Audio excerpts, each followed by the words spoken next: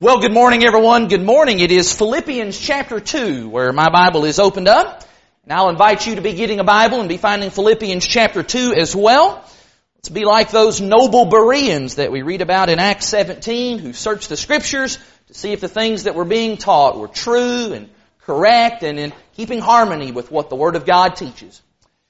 As you're turning to Philippians chapter 2, let me just echo the welcome that Seth has already extended. It is so great to see you all on this beautiful Lord's Day morning, and a very special welcome to our guests. Got lots of folks visiting from a number of different places, and we're so glad that you're here. You honor us with your presence. Just what a delight it is to be in this good assembly today as we worship the Lord in spirit and in truth. If I could do just a quick commercial for what's on tap this evening happening in this pulpit. Last Sunday, we spent a great deal of time in the morning and in the evening worship hours discussing and trying to answer what it is that non-believers have to say about things like the existence of God, about the inspiration of Scripture. We tried to offer lots and lots of different evidence that is designed to try and persuade even the most ardent skeptic. The question I want to entertain this evening is what if the skeptic that you are dealing with is living in your own home? What if that skeptic is your own child? What do we do whenever our own kids, teenagers in particular, start having doubts about those very things, about the existence of God, the inspiration of Scripture, the resurrection of Jesus, all those sorts of kinds of things? I hope you'll be back tonight. I hope that everyone, even if you don't have kids or you don't have teenagers, I hope you'll be here tonight at 6 o'clock as we try to think about some things that will help parents, that will then in turn help our young people to establish a faith that is certain even as we live in an age full of doubt. That's tonight. About this morning, though, we look at Philippians chapter 2. In Philippians chapter 2, for those of you that are in my Wednesday night Bible class, I hope these verses are still fresh on your mind because we just read them this past Wednesday night. I'm reading in Philippians chapter 2, beginning in verse 25. Paul says, I have thought it necessary to send to you Epaphroditus, my brother, fellow worker and fellow soldier, and your messenger and minister to my need. For he has been longing for you all and has been distressed because you heard that he was ill. Indeed, he was ill, near to death. But God had mercy on him, and not only on him, but on me also, lest I should have sorrow upon sorrow. As many of you already know, last Tuesday afternoon, I found myself in the emergency room of Lake Cumberland Regional Hospital doing my very best impression of Epaphroditus. Now, while I was not actually ill near to death, I must tell you, I certainly felt like I was ill near to death. After writhing in pain for the better part of 3 hours that afternoon, and a good portion of that 3 hours was happening right here in this church building, it was determined that I had a kidney stone, 2 millimeters in diameter, that, to my knowledge, I still have not yet passed. It was, and I say this without any embellishment at all, it was the sickest I have ever felt in my life. It was the most painful thing I have ever experienced in my life. And never having had a kidney stone before, you might imagine what was going on in my mind that afternoon. I didn't know what was causing all of this pain. In the beginning, I was trying to Google and trying to figure out what organs are on this side of my body. I don't even know. Could this be an appendicitis? Could it be my pancreas? Could it be, an alien trying to pop out of my stomach? I didn't know what was happening. And of course, as I'm trying to sort through and process all of those questions, at the same time, I am desperately trying to get situated into a position that will provide me at least some momentary amount of comfort. In fact, if you were to have come here to the church building, you would have probably noticed I was in the bathroom wallowing around all over the floor there. And as all of that was going on, I did what I guess most anyone would do in that circumstance. I prayed. I did that praying out loud. Again, if you had come here to the church building between the hours of 1:30 and 3 o'clock, you would have heard me from that men's bathroom loudly and audibly saying, Lord, please help me, please. I feel like I'm dying here, Lord, help me. Well, thankfully, I didn't die. And even more thankfully, the Lord did give me some relief, because by the middle of that afternoon, the pain subsided, and praise God, I've felt really like my normal self ever since. Now, of course, for someone like myself who's never really had any kind of serious health issues, in fact, I could not even remember the last time I had ever been to the doctor prior to Tuesday, going through an ordeal like that is, even if it was just for a few short hours, it can be a bit of an eye-opener. In fact, it caused me to think long and hard about some things that I really had not given much consideration to before, at least not on a very personal and individual level. In particular, I entertained that thought of, what if God had said no to my cries and to my prayers? What if God had denied in that moment, what if He had denied my request for healing and for relief? You know, that question, the big why question about that really is a question that probably has been asked ever since the beginning of time. In fact, you've probably known people who have lost their faith in God entirely because God did not heal their loved one. God did not answer that prayer in the way that they had hoped He would. But in many ways, that question of why would God not heal someone who is sick, that's really a question for which we cannot provide any definitive, solid answer. We do not always know the specific will of God about a person's health. And of course, it really doesn't do us any good to sit and speculate on that kind of question. But you know, there's another question I've been entertaining, and really it's kind of at the other end of the spectrum. It is a question for which I do believe there are answers. And if you will indulge me just this one time, for this month's question and answer, normally I take questions submitted from you all. This month, I'd like for you to indulge me and let me be a little bit selfish here. I'd like to take a question submitted by me. Because instead of asking why some people don't recover from illness, what I'm wondering is I'm wondering, what if Christians always did recover from illness? That whenever a child of God got sick, or broke a bone, or got a kidney stone, that if you prayed to God for healing, it always happened immediately. And I don't just mean some of the time, or even most of the time. I mean every single time that asking God to provide healing for sickness, that it was as certain as asking God for the forgiveness of sins. Think about that. Think about that verse in 1 John 1 verse 9. The certainty of that passage. If we confess our sins, He is faithful and just to forgive us our sins and to cleanse us from all unrighteousness. We know the promise of that verse, don't we? We know that if we repent, if we confess our sins, God is going to forgive. We don't have to say, if it be Thy will, Lord. No, we know that is God's promise. And so I'm wondering, what if healing from physical sickness and pain, what if it worked in that exact same way? Where we know that every single time a Christian calls out to God for healing in time of sickness and pain, that He's going to do it. He's going to do it instantly. He's going to do it always. That God's children are always granted recovery. What would that be like? I don't know if you've ever entertained that idea. What would that be like? I'll tell you this, a lot of stuff in the Bible would be really, really different if that was the case. Paul would not have bothered telling Timothy to take a little wine for the sake of his stomach. No, Paul would have just said, Timothy, just pray and God will heal you from that. Or whenever Peter showed up at the house of Dorcas, there at her deathbed, and all the widows are standing there in the room, Peter probably would have rebuked those ladies and said, what are you doing? Why didn't you pray for this sister? She could have been healed and she wouldn't have died. What would happen if Christians always recovered from illness? You might be thinking to yourself, you're trying to kind of picture that idea, you might be thinking, well, that would be awesome. That would just make life so much better. That would be great. Yet I'm going to suggest to you this morning that the answer to that question might not be as great as you would expect.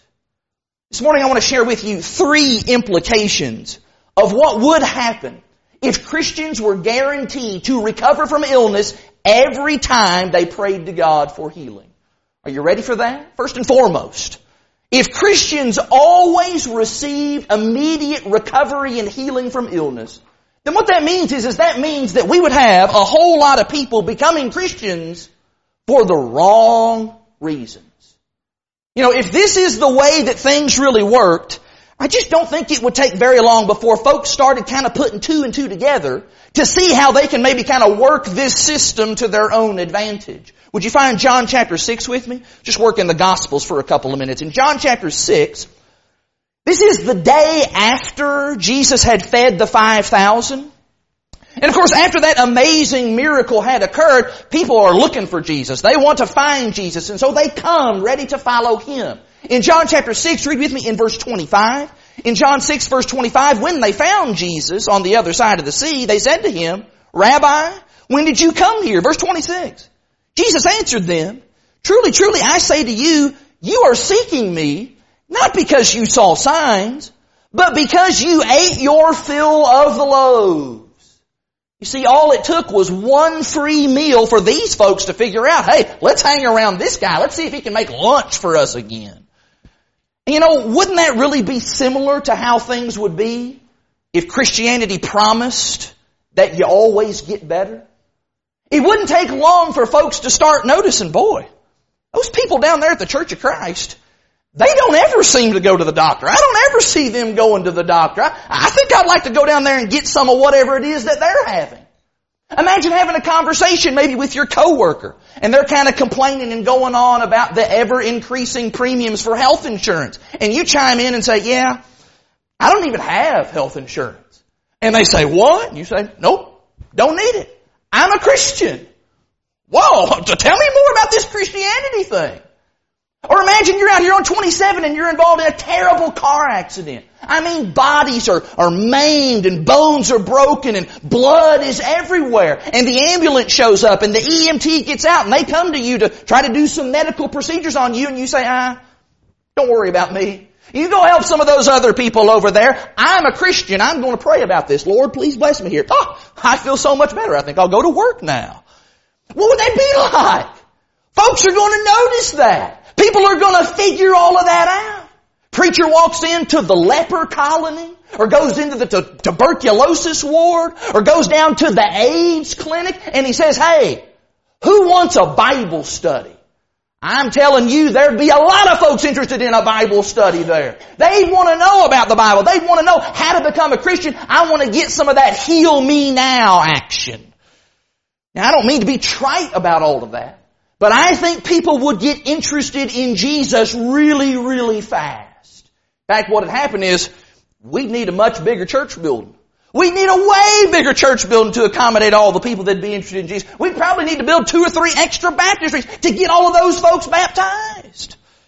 And somebody might be thinking, well, man, something about that church just busting out at the seams, growing like that, lots of people being baptized, that would just be great. That'd be wonderful.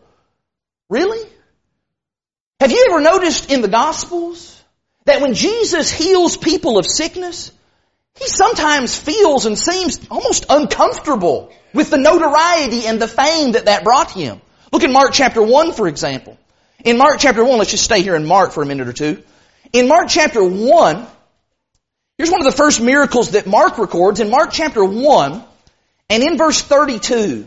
In Mark 1, beginning in verse 32, that evening at sundown, they brought to Him all who were sick or oppressed by demons, and the whole city was gathered together at the door. And He, that's Jesus, He healed many who were sick with various diseases, cast out many demons, would not permit the demons to speak because they knew Him. Verse 35. And rising very early in the morning while it was still dark, He departed. He went out to a desolate place, and there He prayed. And Simon and those who were with Him searched for Him, and they found Him, and they said to Him, everyone is looking for you. He said to them, let us go on to the next towns, that I may preach there also. For this is why I came out. How about that? Jesus doesn't seem to want to be known as the miracle worker and as the healer. In fact, if you'll stay right here in this same chapter, drop down to verse 43, we get the account of Jesus healing the leper. Verse 43, Jesus sternly charged that man and sent him away at once. And He said to him, see that you say nothing to anyone, but go and show yourself to the priest. Jesus tells this guy, don't be going around telling everybody what I did. And of course, what's the guy do next? He goes and tells everybody what Jesus did. And the result of that, verse 45, is that Jesus couldn't even go into town without people coming to Him wanting more healing. But you see, Jesus didn't want people to follow Him simply because He could heal all of their physical ailments. Jesus wanted people to follow Him because they were interested in God, because they wanted to know God, because they wanted to know more about God's kingdom and be a part of that kingdom. Yes, it is true, Jesus is the great physician, but He came to heal sick souls, not sick bodies. If you're still in Mark, just drop on down to chapter 2. In chapter 2, the story is there of the paralytic man that is brought to Jesus. You remember that story? He's lit down the roof by a couple of his friends. I want you to notice that before Jesus ever deals with this guy's physical problems, what's the first thing Jesus deals with? Mark 2 verse 5. When Jesus saw their faith, He said to the paralytic, "Son, your sins are forgiven."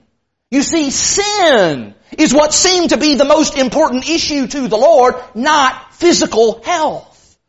Now you might be thinking to yourself all along here, Josh, I really don't care why people come to church.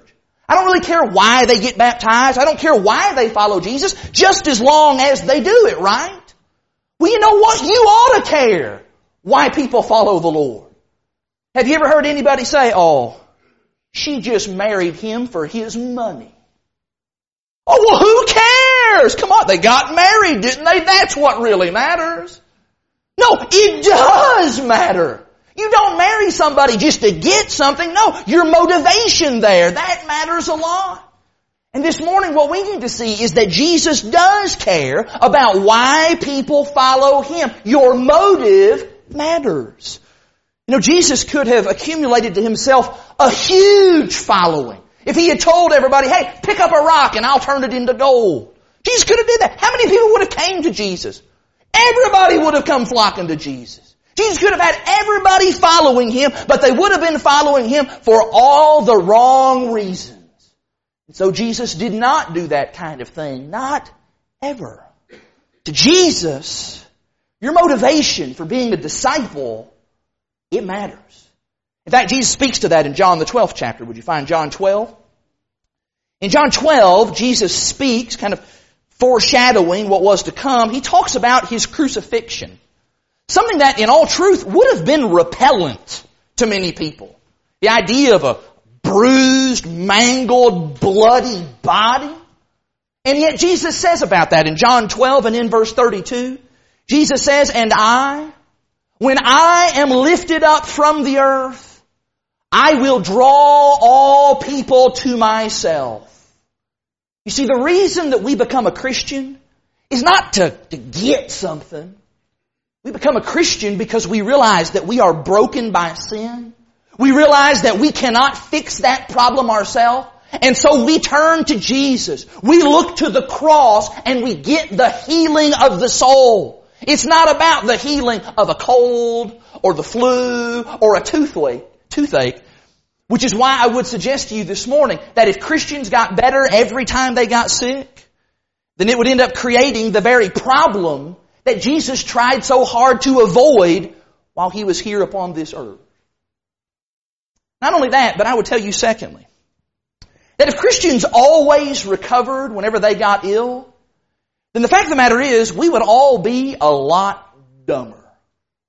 And that's kind of a harsh way of putting it, but it is true. Because whenever we are sick, we are able to learn some things that we're just not going to learn any other way.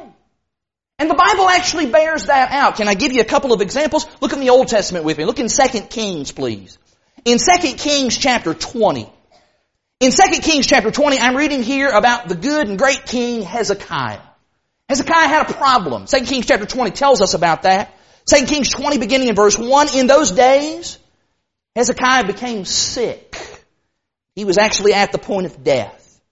And Isaiah the prophet, the son of Amoz, came to him and said to him, "Thus says the Lord, set your house in order, for you shall die. You shall not recover." What's Hezekiah going to do? Verse 2. Then Hezekiah turned his face to the wall and prayed to the Lord. That sickness resulted in Hezekiah seeking after God. Not that Hezekiah wasn't seeking after God, but caused him, I believe, to seek after God even more earnestly.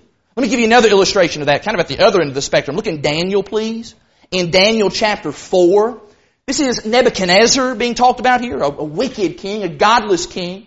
And Nebuchadnezzar in Daniel chapter 4, he's actually going to be going through some mental illness. He loses his mind and begins behaving like an animal. Well, why exactly does all of that happen? Why does that befall Nebuchadnezzar? Daniel chapter 4, begin with me in verse 29. At the end of 12 months, Nebuchadnezzar was walking on the roof of the royal palace of Babylon. And the king answered and said, "Is not this great Babylon, which I have built by my mighty power as a royal residence and for the glory of my majesty?" And while those words were still in the king's mouth, there fell a voice from heaven saying, "O King Nebuchadnezzar, to you it is spoken, the kingdom has departed from you, and you shall be driven from among men. Your dwelling shall be with the beasts of the field. You shall be made to eat grass like an ox, and 7 periods of time shall pass over you until you know that the Most High rules the kingdoms of men and gives it to whom He will." Nebuchadnezzar had to learn something. In fact, the text goes on to tell us in verses 34 and 35, drop down to verse 34, at the end of those days, I, Nebuchadnezzar, he's talking now, I lifted my eyes to heaven, and my reason returned to me, and I blessed the Most High.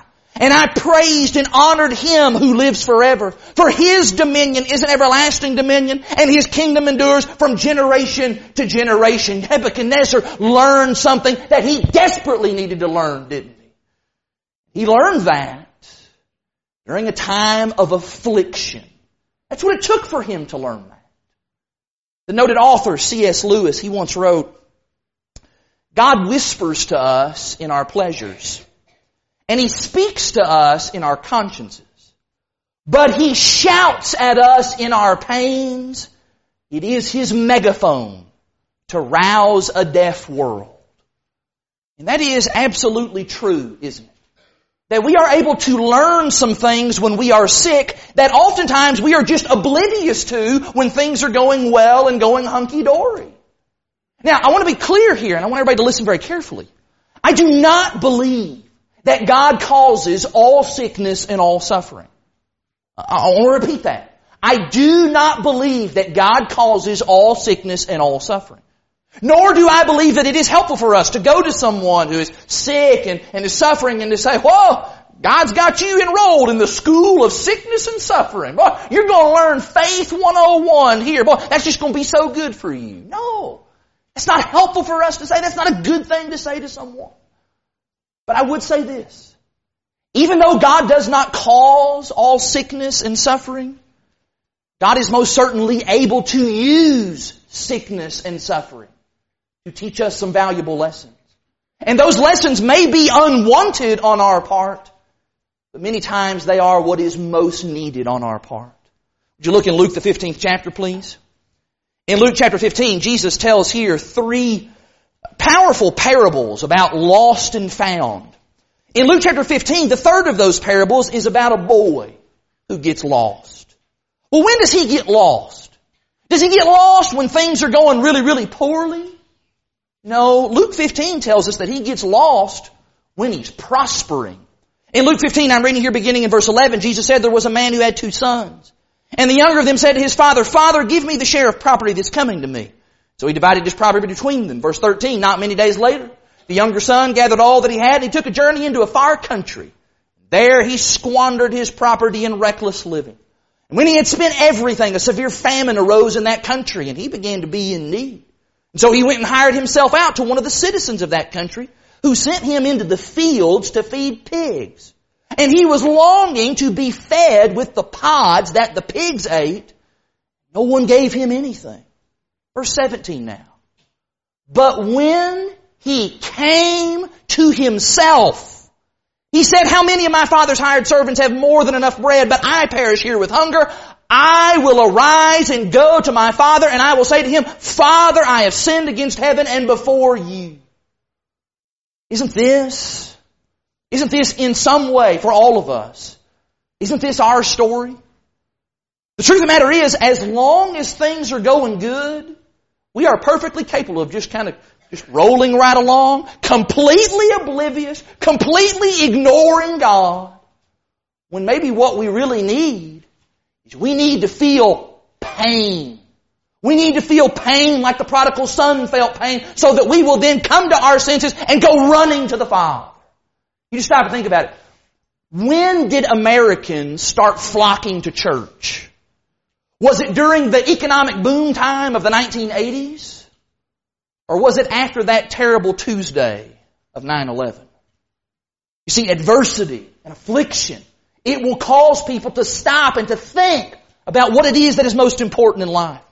I have known people for whom a cancer diagnosis was the very best thing that ever happened to them because it caused them to stop and to consider the road that they were walking down. It caused them to think about their relationship with God. It caused them to think about their own mortality and whether or not they are ready to die.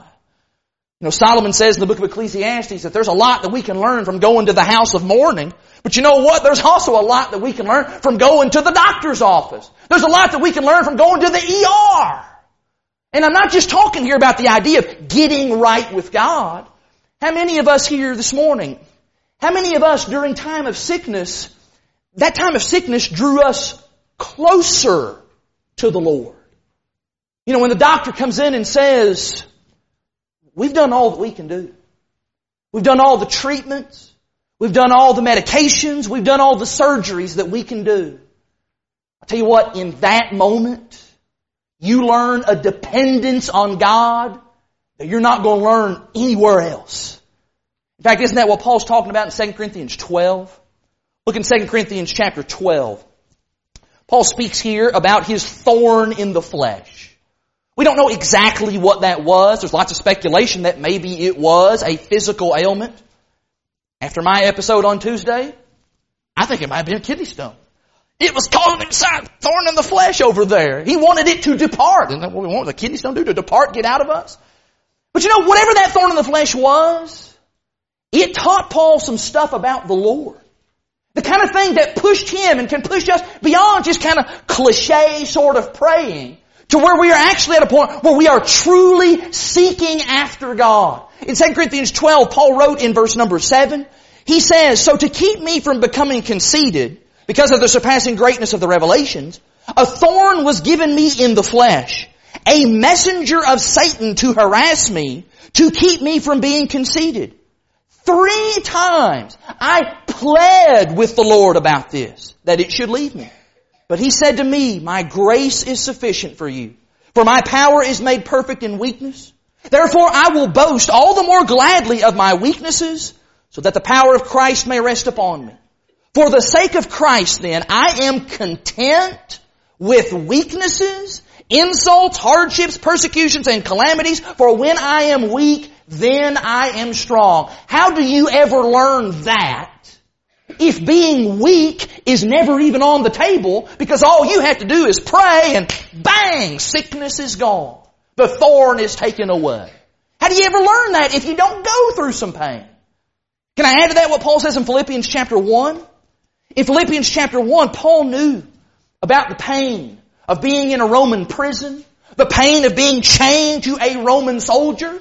And yet he says about all of that in Philippians 1 and in verse 20, he says, it is my eager expectation and hope that I will not be at all ashamed, but that with full courage now as always, Christ will be honored in my body, whether by life or by death. For to me to live is Christ, and to die is gain. If I am to live in the flesh, then that means fruitful labor for me.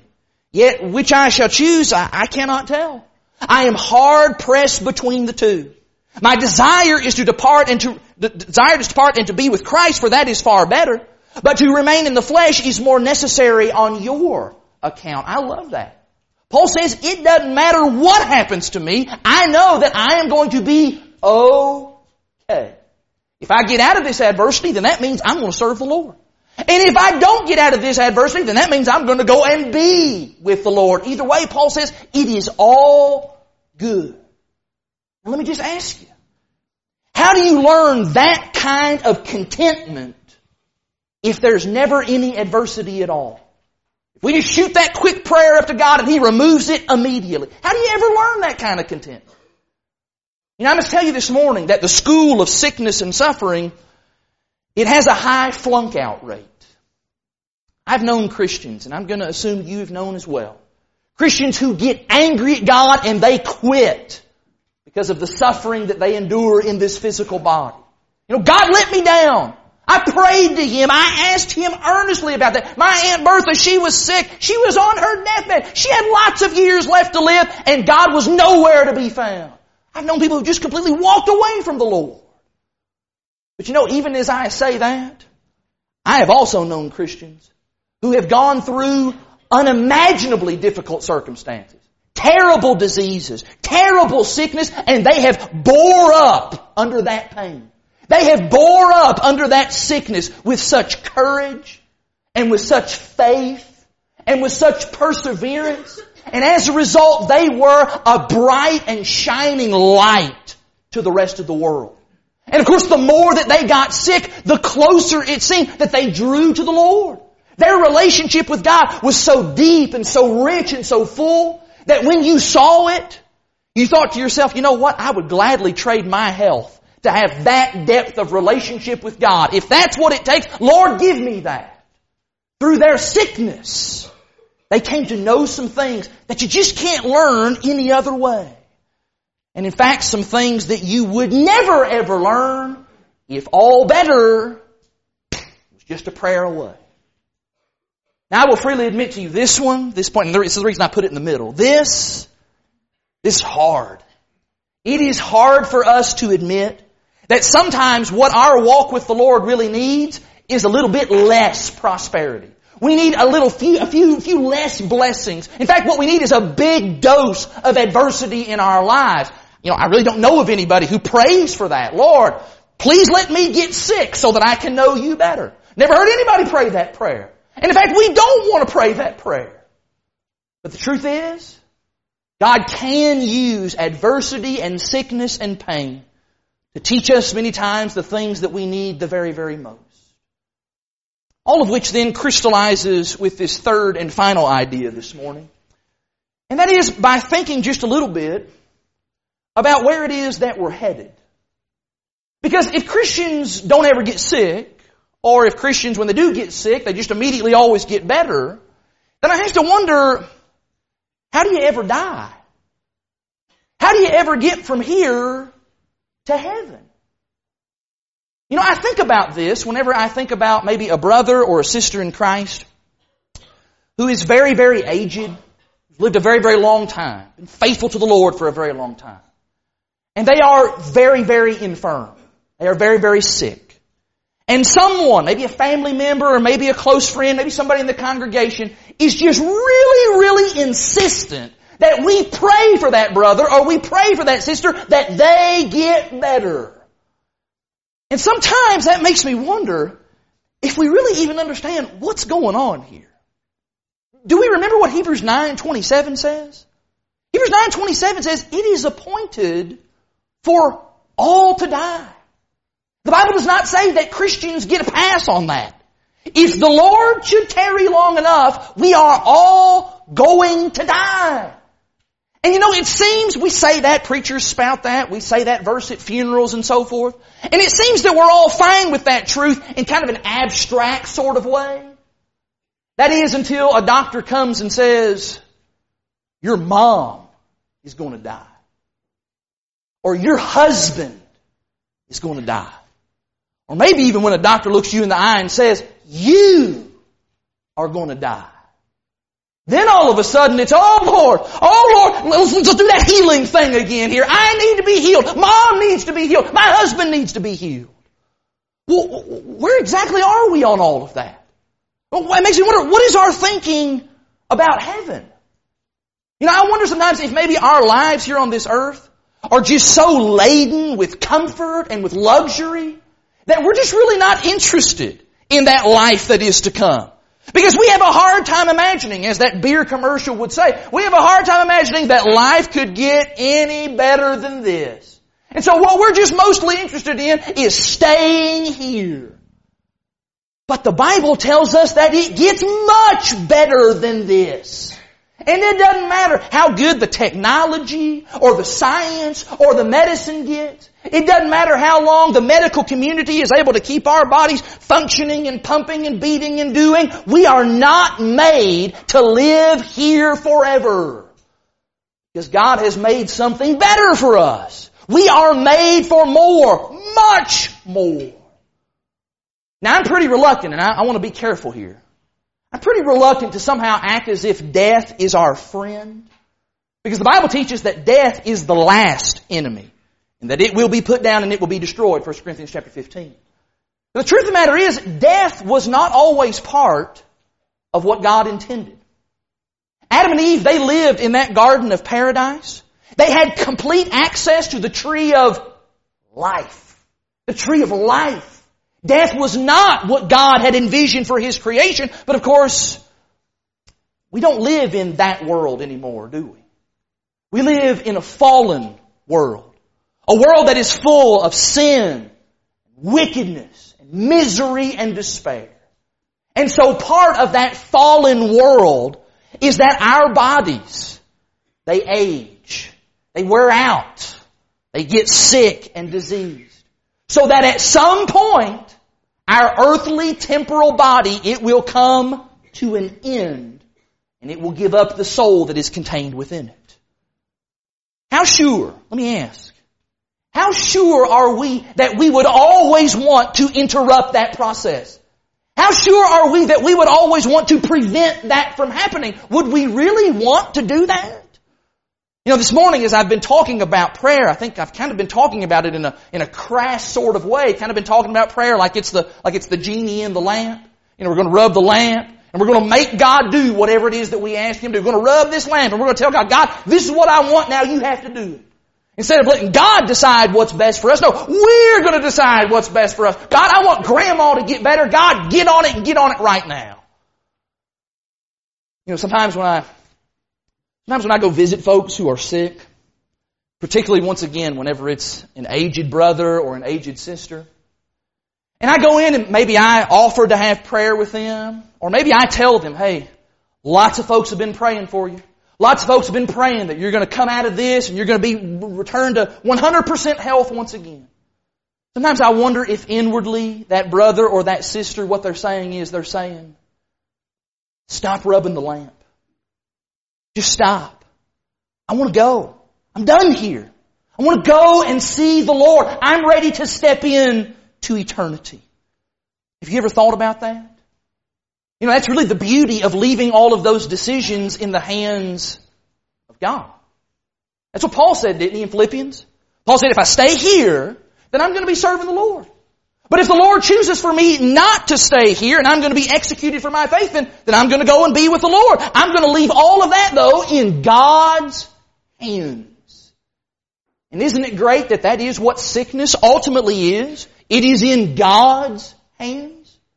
You know, there is no passage of Scripture that says when a Christian gets sick, you pray and God has to heal them. No, that's not found in there. It is in God's hands. He gets to decide because He knows best. That's what makes Him God. Sometimes what we want to do is we want to try to pull that power back away from God. We want that power for ourselves. We want to decide about that. And I understand that there are people that we want in our lives. We have loved ones that we need in our lives for various reasons. And so that's why we pray ever fervently for them to get better. As Paul said, I am hard pressed to choose. Can't you see the beauty of letting the Lord make the choice? Because we are so finite. We're only able to see things through a very limited and narrow perspective. We're not equipped to decide that we're going to live here forever. As a result, we never experience what God made us to experience.